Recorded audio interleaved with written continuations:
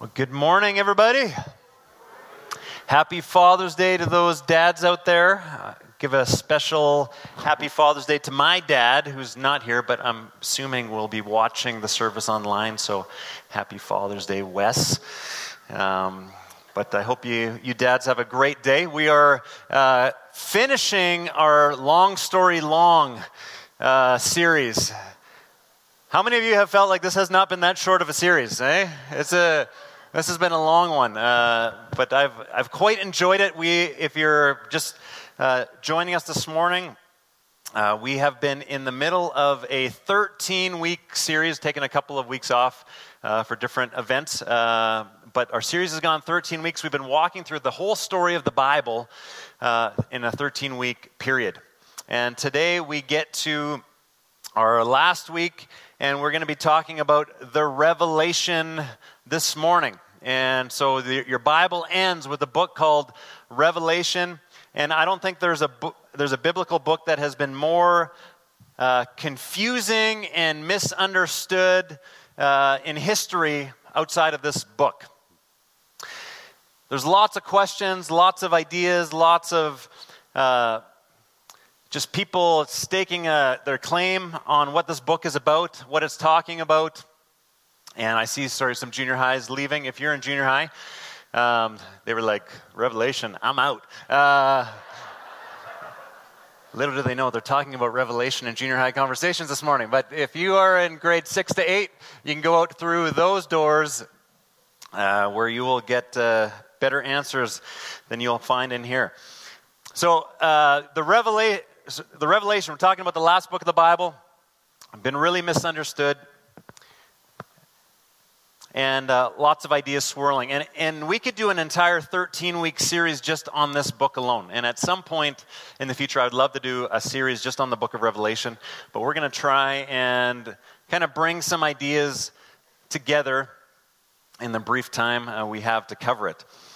So Revelation, gone wrong lots of times. People have made all sorts of predictions, ideas.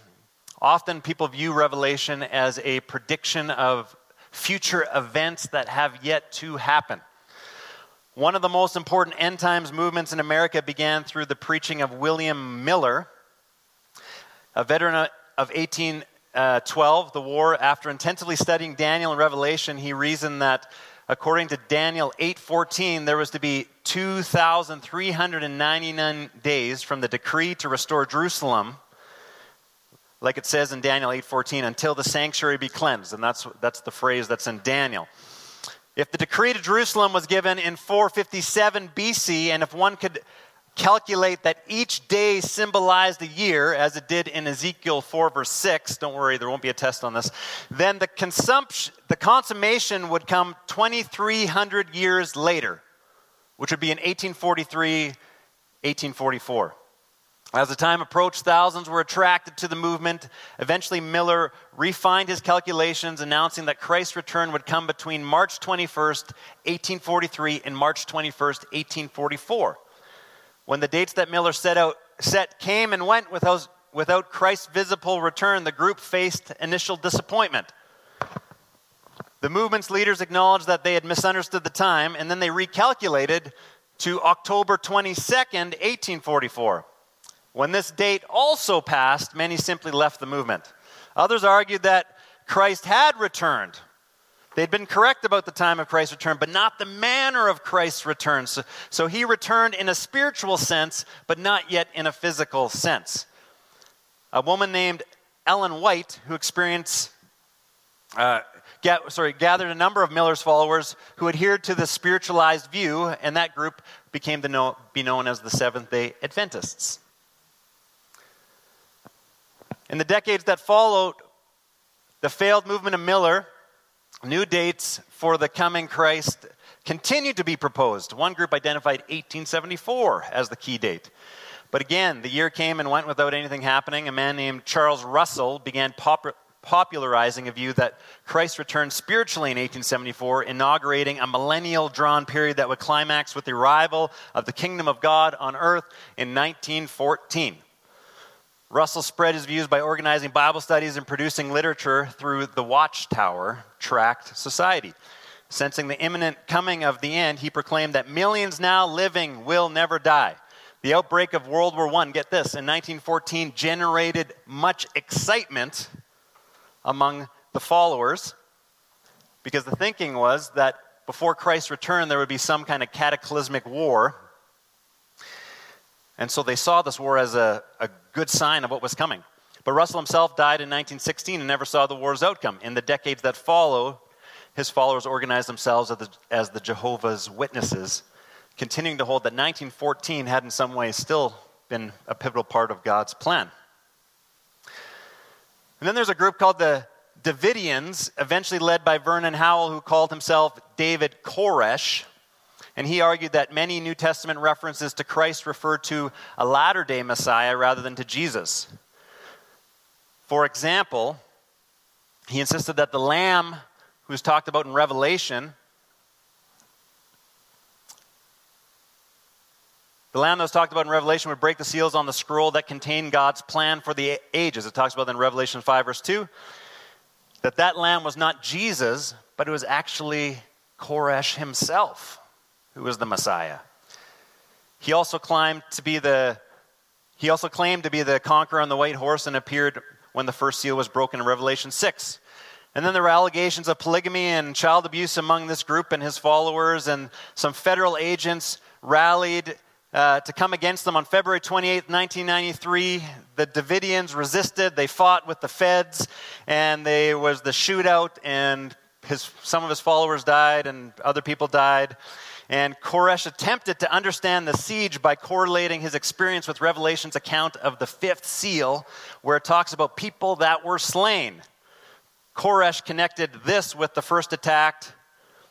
When asked how long he would resist, Koresh refused to surrender because Revelation 6 verse 11 told him to remain in the compound for a little season.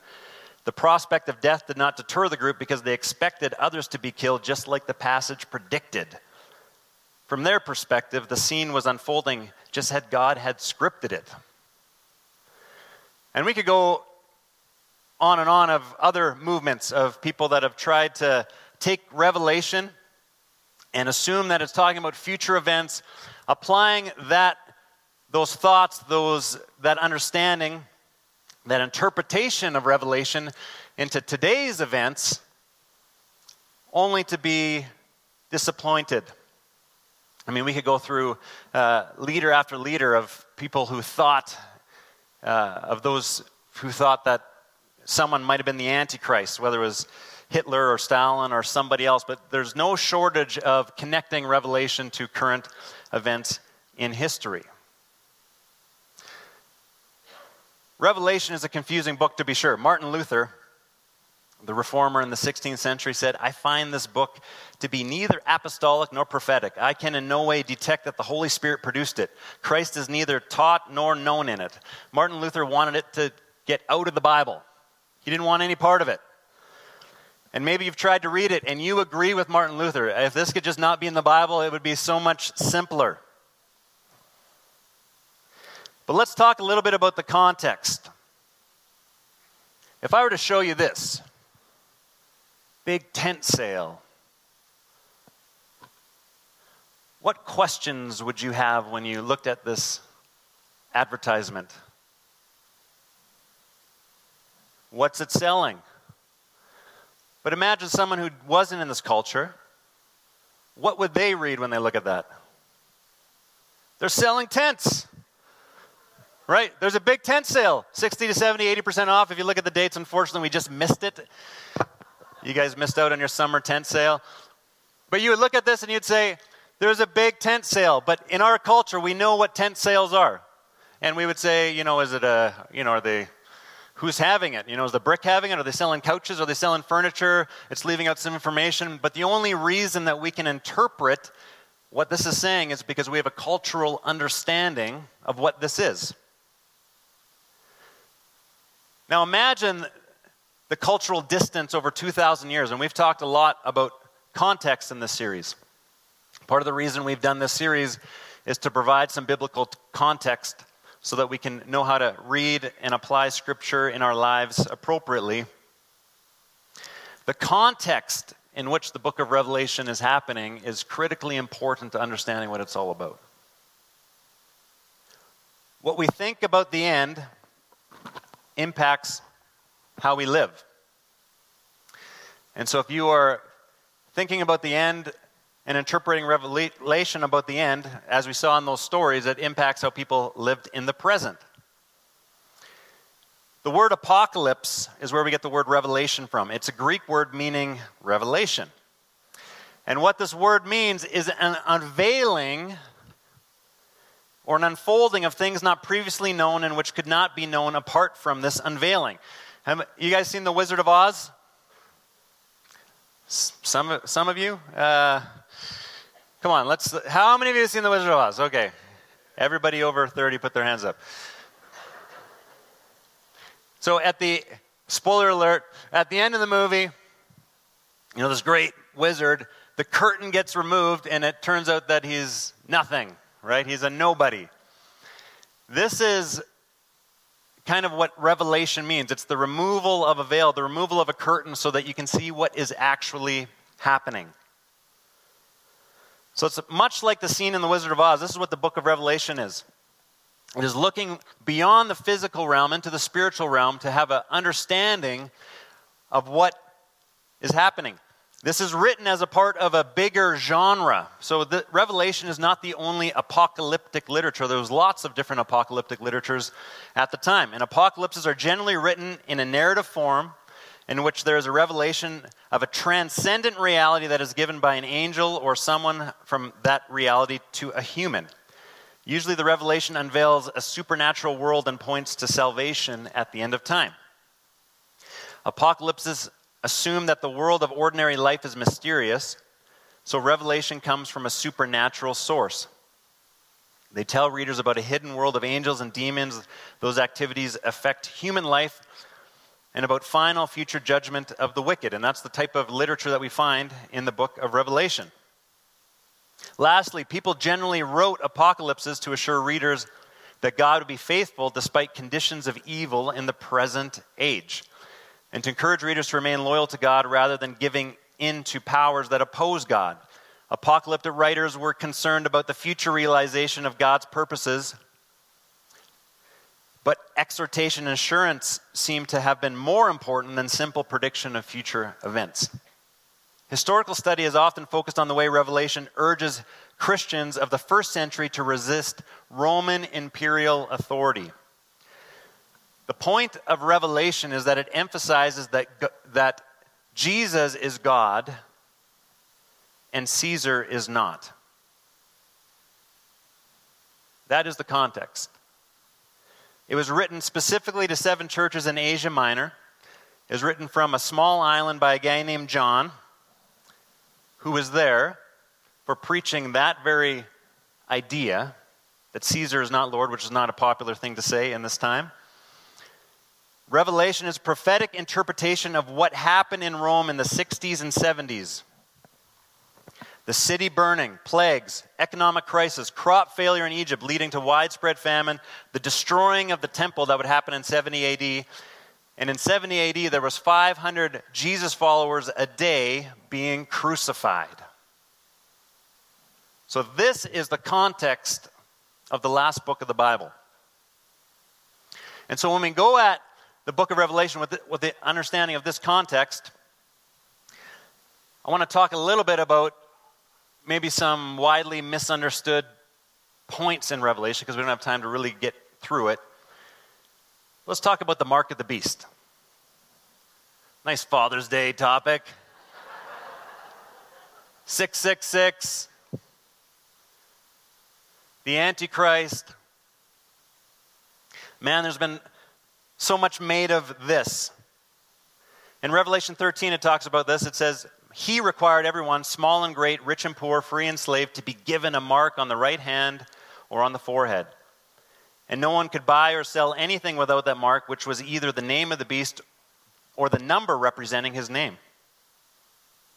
Wisdom is needed here. Let the one with understanding solve the meaning of the number of the beast, for it is the number of a man. His number is 666. So John is telling us wisdom is needed. There's a calculation that needs to happen. If you can understand it, solve the riddle. And many think John was writing like this because for his letter to get out of prison, it probably had to pass through the Roman guards. So John writes, this calls for wisdom. Those who have insight calculate the number. Hundreds of years earlier, the prophet Daniel had seared into Israel's consciousness the sense of empire as beasts. This is not a new idea in the Jewish world. John alludes to this, naming the beast 666, the number of the beast who began the long drama of killing the people of Jesus. Sorry to burst the apocalyptic bubble and ruin all the wild movies for you, but this is really all it's talking about. The Antichrist isn't who any of us grew up maybe thinking it is. Just as the letter X in Roman numerology stands for 10 and V stands for 5, so too do Hebrew letters have numerical value. Nero, as written there with the Hebrew letters, if you add up the value of those letters, 50, 200, 650, 160, 200, you end up with the number 666. The beast in the Roman Empire more precisely, or the beast is the Roman Empire most precisely, but it is personified with Nero Caesar, the one who was persecuting the early church. Of course, this took a bit of calculation to figure it out, as John warned, but it would not have been too far of a stretch for those at the time to understand this. It refers to getting a mark on your right hand and your forehead. And the supermarket of the day was called Agora. And before you went into this Agora, into your local superstore, you would have to pledge allegiance, so to speak, to Caesar. They needed to give allegiance to Caesar. This pledging of allegiance was often done by dropping a pinch of incense before an image of Caesar or by giving some other recognition before entering the market. And after affirming allegiance to Caesar, then you could go on your way and get your pizza pops. Which created a little bit of a problem for the early church. How badly do I want my pizza pops? Do I say Caesar is Lord, or do I actually believe that Jesus is Lord? And when the difference between those two might mean my very own life, that's a tough situation to navigate. And so this is where we have John writing this letter to encourage the first century church on how to align under the lordship and kingship of Jesus in such a volatile culture. Now, maybe not as widely talked about, but something that's equally misunderstood is Revelation talks about this number, 144,000 in Revelation chapter 7.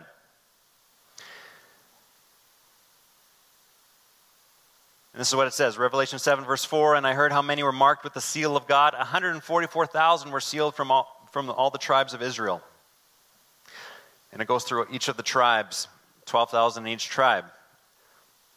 And it says, after this I saw a vast crowd, too great to count, from every nation and tribe and people and language, standing in front of the throne and before the Lamb. They were clothed in white robes and held palm branches in their hands, and they were shouting with a great roar, salvation comes from our God who sits on the throne and from the Lamb. So, and I think this, talking about this number just briefly, gives us an example of how one would read Revelation. Revelation from start to finish is symbolic. It's using symbolic language. It's taking imagery from your Old Testament and from Roman culture and it's speaking in symbolism. Numbers are symbolic. The pictures are symbolic. And often when Revelation is really mishandled, it's when people pick and choose what's symbolic and what's literal. The reality is the whole book is a symbolic, metaphorical book. And there's been movements that have basically said there's only 144,000 people that get into heaven. And those people were already picked. So, sorry, you didn't make the cut. But this is not what is happening. 144,000 is the 12 multiples of 12,000. 12,000 representing the 12 tribes of Israel. And in Jewish literature, when you add 1,000 onto something, it makes it just go to this massive scale. And 12 is a symbolic number talking about wholeness and perfection. And so what's happening in Revelation when John talks about the number 144,000, what he's saying is all of God's people, all that are in Christ, all that have been called by Christ, are now together. And if you take it literally, John actually contradicts himself in verse 9, because it says, after he saw the 144,000, he says, I saw a vast crowd too great to count. So which was it, John? 144,000 or a crowd too great to count? Make up your mind. He doesn't, because he's saying the same thing. This vast crowd, too great to count, 144,000, completion, wholeness, God's people through all time gathered together from every nation, tribe, and people in language, standing in front of the throne before the Lamb. They were clothed in white robes and held palm branches in their great hands, and they were shouting, salvation comes from our God who sits on the throne and from the Lamb. So this is the type of symbolic work that John does throughout the book of Revelation. Let me talk about one more, and then we'll move on to something different. The lion and the lamb. We see these two animals juxtaposed in the book. And it comes from Revelation 5. It says, then I saw a scroll in the right hand of the one who was sitting on the throne. There was writing in the inside and the outside of the scroll, and it was sealed with 7 seals. And I saw a strong angel who shouted with a loud voice, who is worthy to break the seals on the scroll and open it? The scrolls representing God's will, God's plan for the earth. And the response, but no one in heaven or on earth or under the earth was able to open it and read it. And this is John's response. Then I began to weep bitterly because no one was found worthy to open the scroll and read it. Do you ever look at our world and wondering, how is this ever going to be made right? You know, this is the situation that John is in. And John is told that no one is able to open this. No one is able to actually move this forward.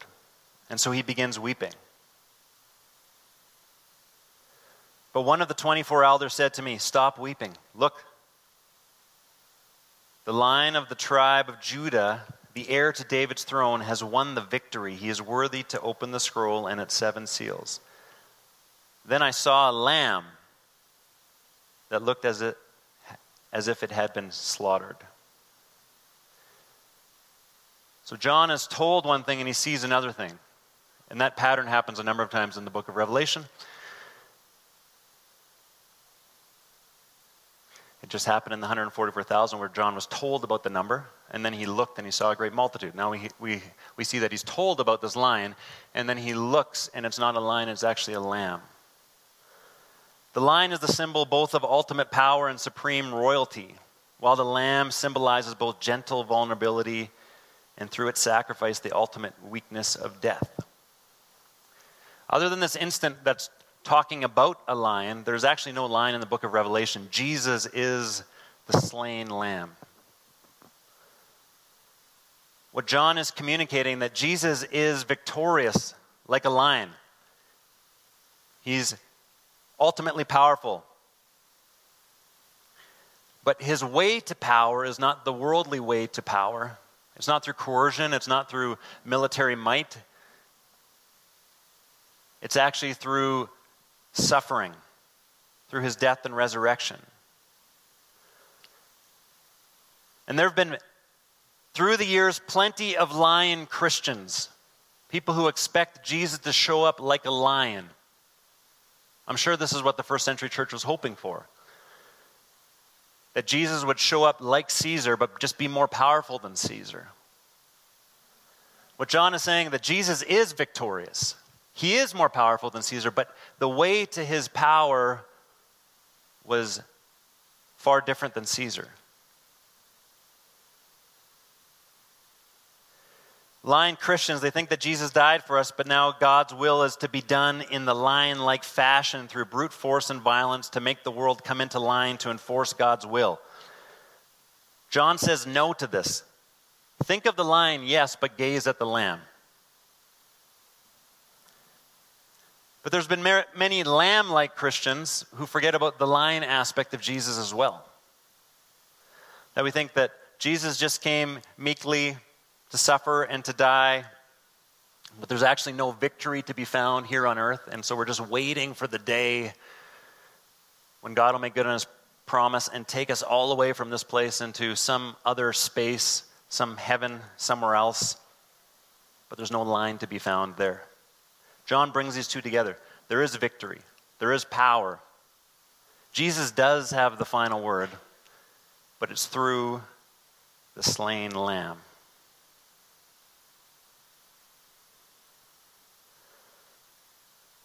Which brings us to talk about the second coming.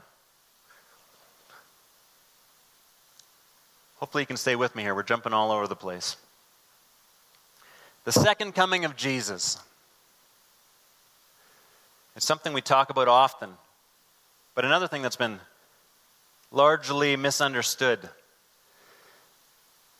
When Revelation is read literally instead of metaphorically, when it's read trying to look at it as a futuristic book instead of in its current context or in its historic context, how we start to think about the second coming of Jesus changes. And I remember as a young teen, and I am not lying here, I remember praying that Jesus would not come back until I at least got married and was able to have sex. I remember praying this. Which is a dilemma for a young Christian man because, I believed that I was to wait to have sex till I got married, but yet I felt like Jesus was coming back any second. And Jesus, do I be faithful to you? Is it okay if I just go and have sex and just trust in your grace? Because I don't think I'm going to get it in time before you come back. This was my mindset as a teenage boy. I'm not even lying.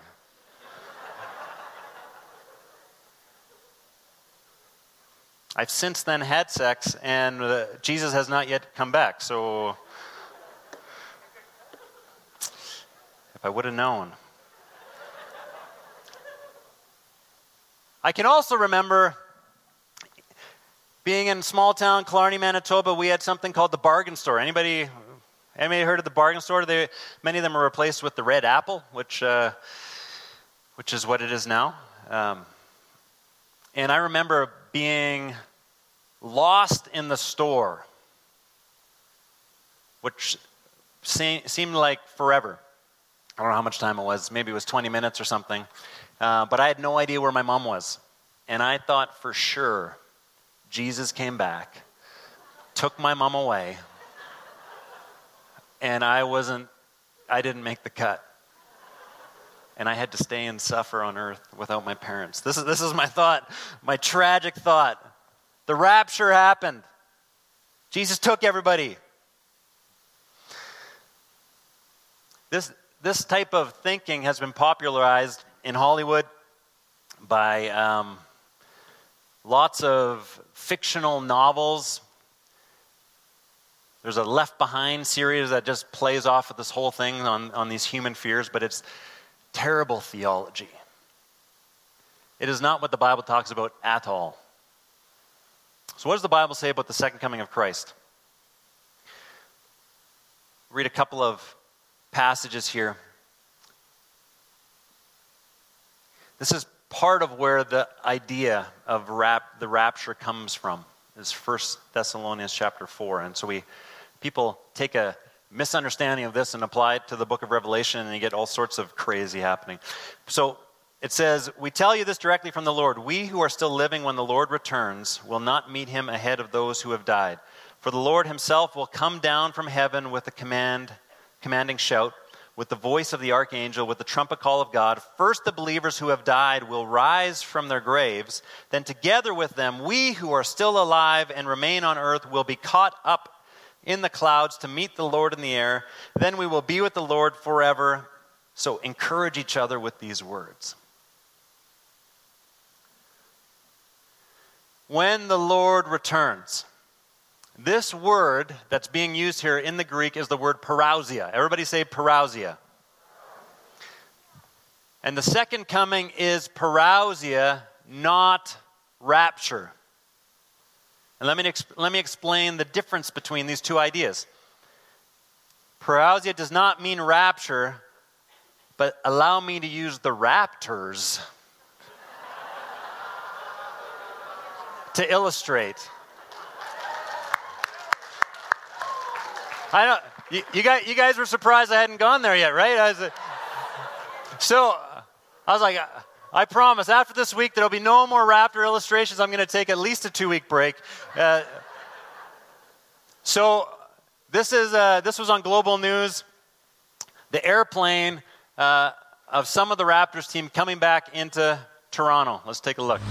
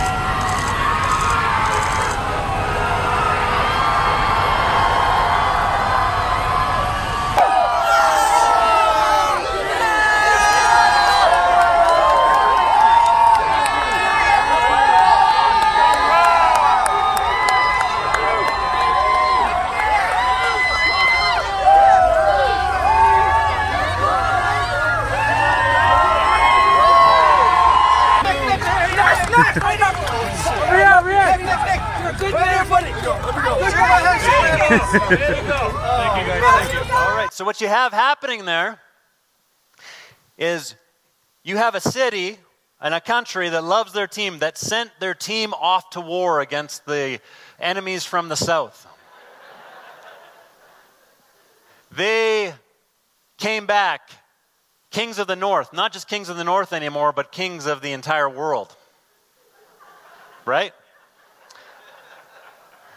And as the king comes back into his homeland, the people, the citizens, the diehard fans show up outside of the city at the airport to receive the king and his team back.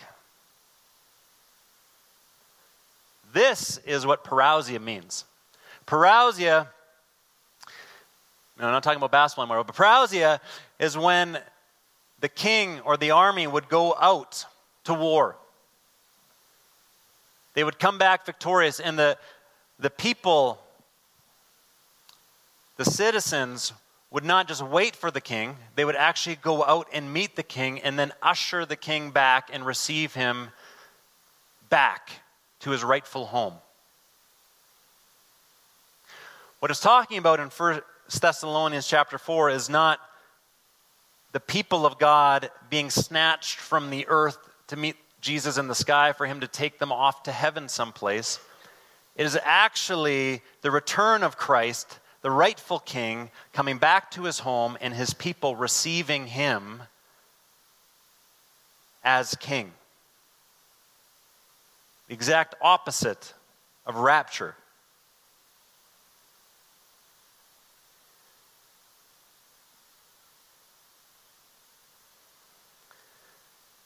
In Matthew 24:37, it says, when the Son of Man returns, it'll be like it was in Noah's day. So here's another verse that people kind of read rapture out of.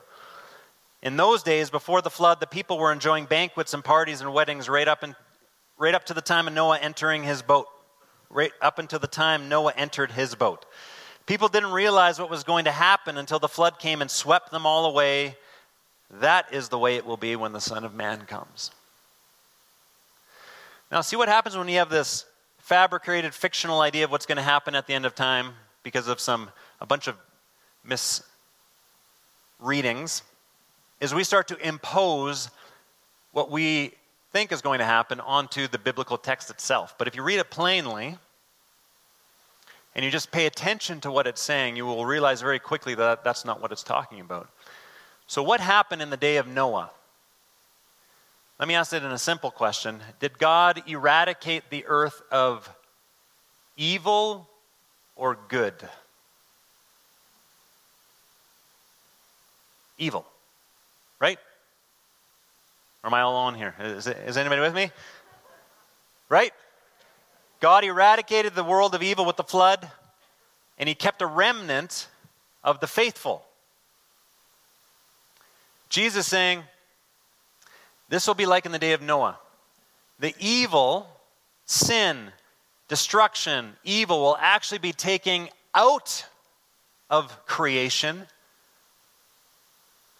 not the people of God being taken out of creation. We learned in the very beginning when we started the long story short that creation, God created and it was good. He created it as a home for himself to inhabit and also for his creation, his people, humanity to inhabit, to take care of. He doesn't go back on that plan.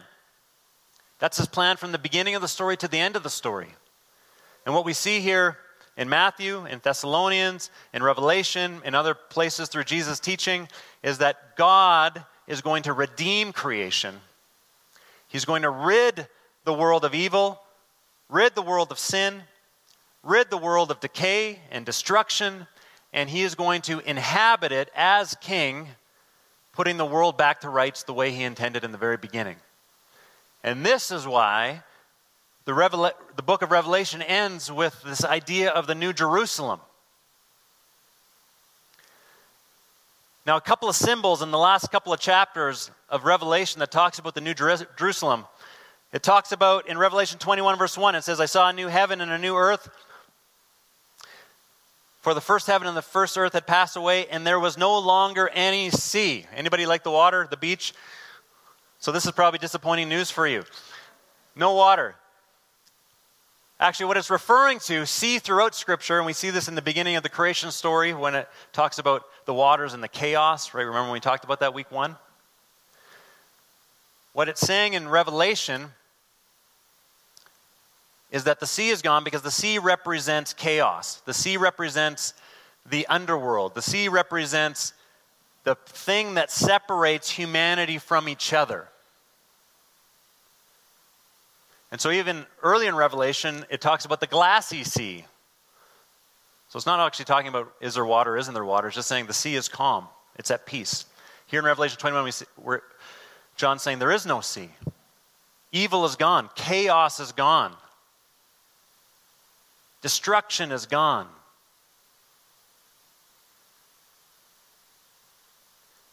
It's disappeared. In Revelation 21, verse 2-4, we see this idea of a cube. I saw the holy city, the New Jerusalem, coming out of heaven from God, prepared as a bride, beautifully dressed for her husband. And I heard a loud voice from the throne saying, look, God's dwelling place is now among the people, and he will dwell with them. They will be his people, and God himself will be with them and be their God. He will wipe away every tear from their eyes. There will be no more death or mourning or crying or pain. Can I get an amen? Amen. For the older things have passed away. Verse 15, the angel who talked to me held in his hand a gold measuring stick to measure the city, its gates and its walls. When he measured it, he found that it was a square, as wide as it was long. In fact, its length and width and height were each 1,400 miles. It actually says 1,200 stadias, which is a measurement in that time. Remember, 12,000. So we can come back to the symbolic number again, right? Then he measured the walls and found them to be 144 cubits. Again, multiples of 12, according to the human standard used by the angel. The city, the New Jerusalem, is coming out of heaven like a perfect cube. Is it a literal cube? Now, we've already know that the whole book of Revelation is symbolic and metaphorical. If you read through the Old Testament, you will know that the Holy of Holies, so when we talked about the Holy of Holies earlier in this series, we learned that God's presence was uniquely present in the Holy of Holies. The Holy of Holies was made as a perfect cube. And just to make sure we don't miss the point, John says that this new earth doesn't even have a temple because it has no need for a temple. This unique place where heaven comes to earth, where there's no separation, there's no veil separating earth and heaven anymore. They're all one as God intended in the very beginning. That was what the Holy of Holies was made to represent in the Old Testament. Now we see here in Revelation that the whole earth, the whole city, has actually become a sanctuary, a dwelling place for God and his people.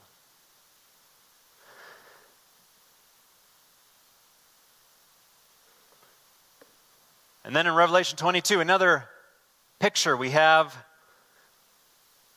the tree of life. On each side of the river stood the tree of life, bearing 12 crops of fruit, yielding its fruit every month. And the leaves of the tree are for the healing of the nations. No longer will there be any curse. Awesome. See, if the book of Revelation does not cause you to look forward to the future with hope, then you're misreading it. When we began this series, we talked about how God created us to live in shalom, in right relationship with God, with others, with self, with creation. We looked at the journey of sin, how sin has actually separated all of these pieces from actually living in shalom and peace with one another, in harmony with one another. We looked at the ministry of Jesus. So Jesus brings these worlds back together through his death and resurrection.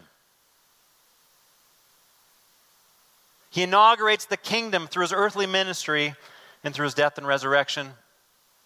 And then we see the story ends right where it began. And the good news, even beyond the good news, is that this isn't even the end of the story. That we will get to live eternally with God as he intended from the beginning. One of the worst things that happens in Revelation when you read it wrongly is the prediction that some great war is inevitable before Jesus appears.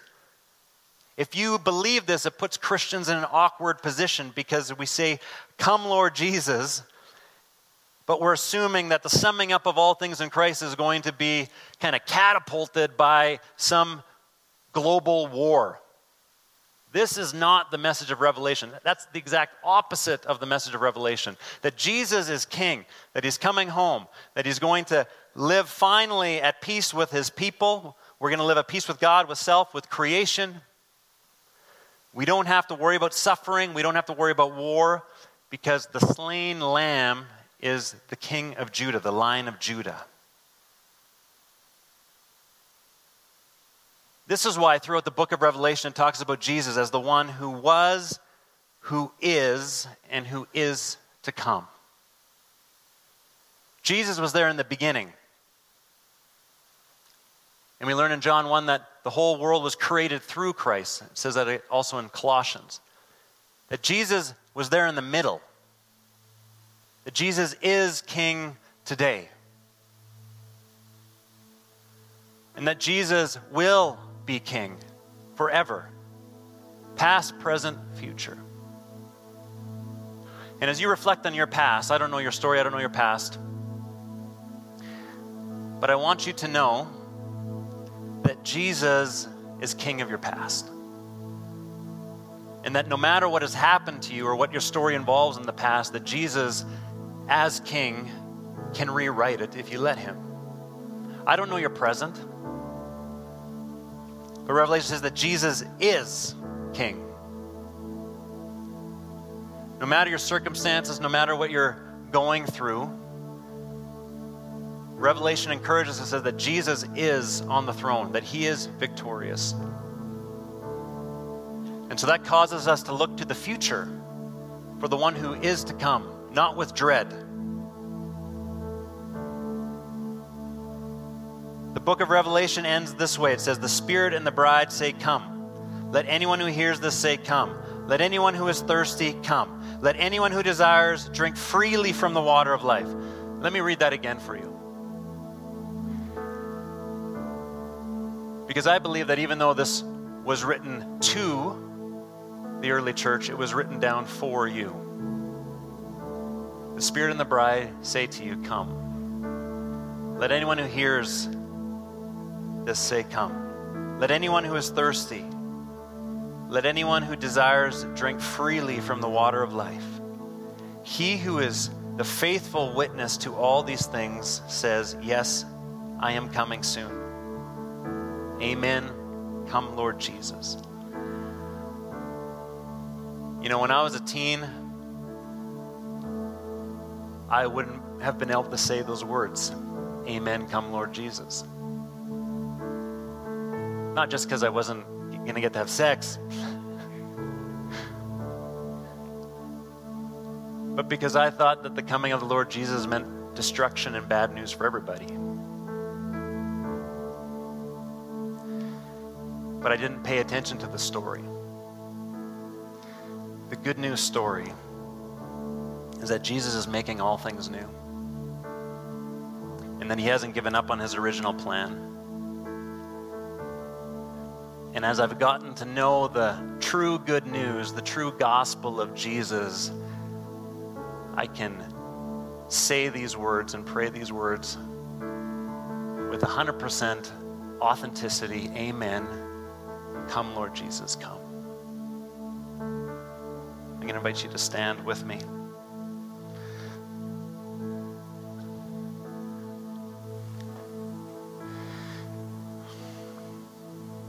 We're going to sing a song together about the kingship of Jesus. It's a song of victory. It's a song of celebration, because Jesus is the one who came. He is the one who is on the throne, and he is the one who will come. And this is good news. This is good news. So I invite you to celebrate this good news with me as the band leads us in the final song. I'm going to invite you to just bow your heads and close your eyes for a moment here. I have a hunch that there's some in this room that didn't know this story. That this actually sounds like good news. That this is the type of king that you would want to bend your knee to and give your life to. I just want to give an opportunity with our eyes closed and our heads bowed, if there's anyone that hasn't yet taken that step of allegiance to Jesus, to make Jesus king of their life, to claim his death and resurrection, his forgiveness of sins, and his assurance of living with him in his coming kingdom. If you've never done that before, I'll just invite you to raise a hand. I'm not going to make you come to the front or anything like that. Awesome. I just want to pray for you. Is there anybody else who would want to take this moment and make Jesus king of their life?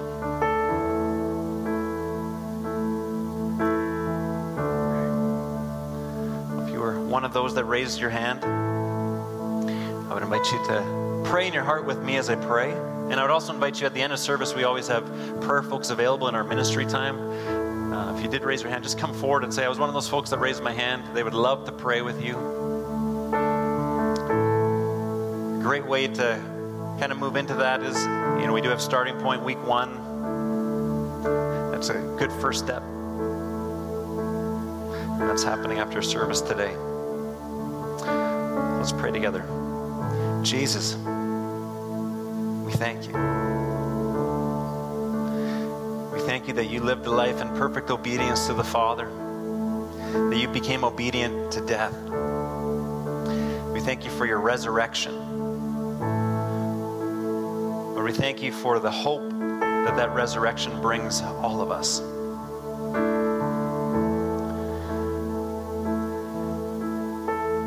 Jesus, I just declare in this moment that you are king, and that you will be king forever. So I willingly lay my life down at your feet. I willingly bend my knee for you to be the Lord of my life. Lord, it's our joy for you to be our King. You are our hope. Lord, I pray for those struggling with hope in the present, struggling to make sense of the past, struggling to wonder about the future. I thank you for the encouragement that your word brings us, Lord, that you are the one who has been, you are the one who is, and you are the one who is to come, that there's no part of our story that is outside the bounds of your love and your mercy and your grace. And so we just give our lives to you. In the name of Jesus, our Lord, our King, amen. Amen. Thank you for coming. Happy Father's Day. Make sure to get your dad's root beer on the way out. And there's some goodie bags and stuff for you out there as well. Have a great week.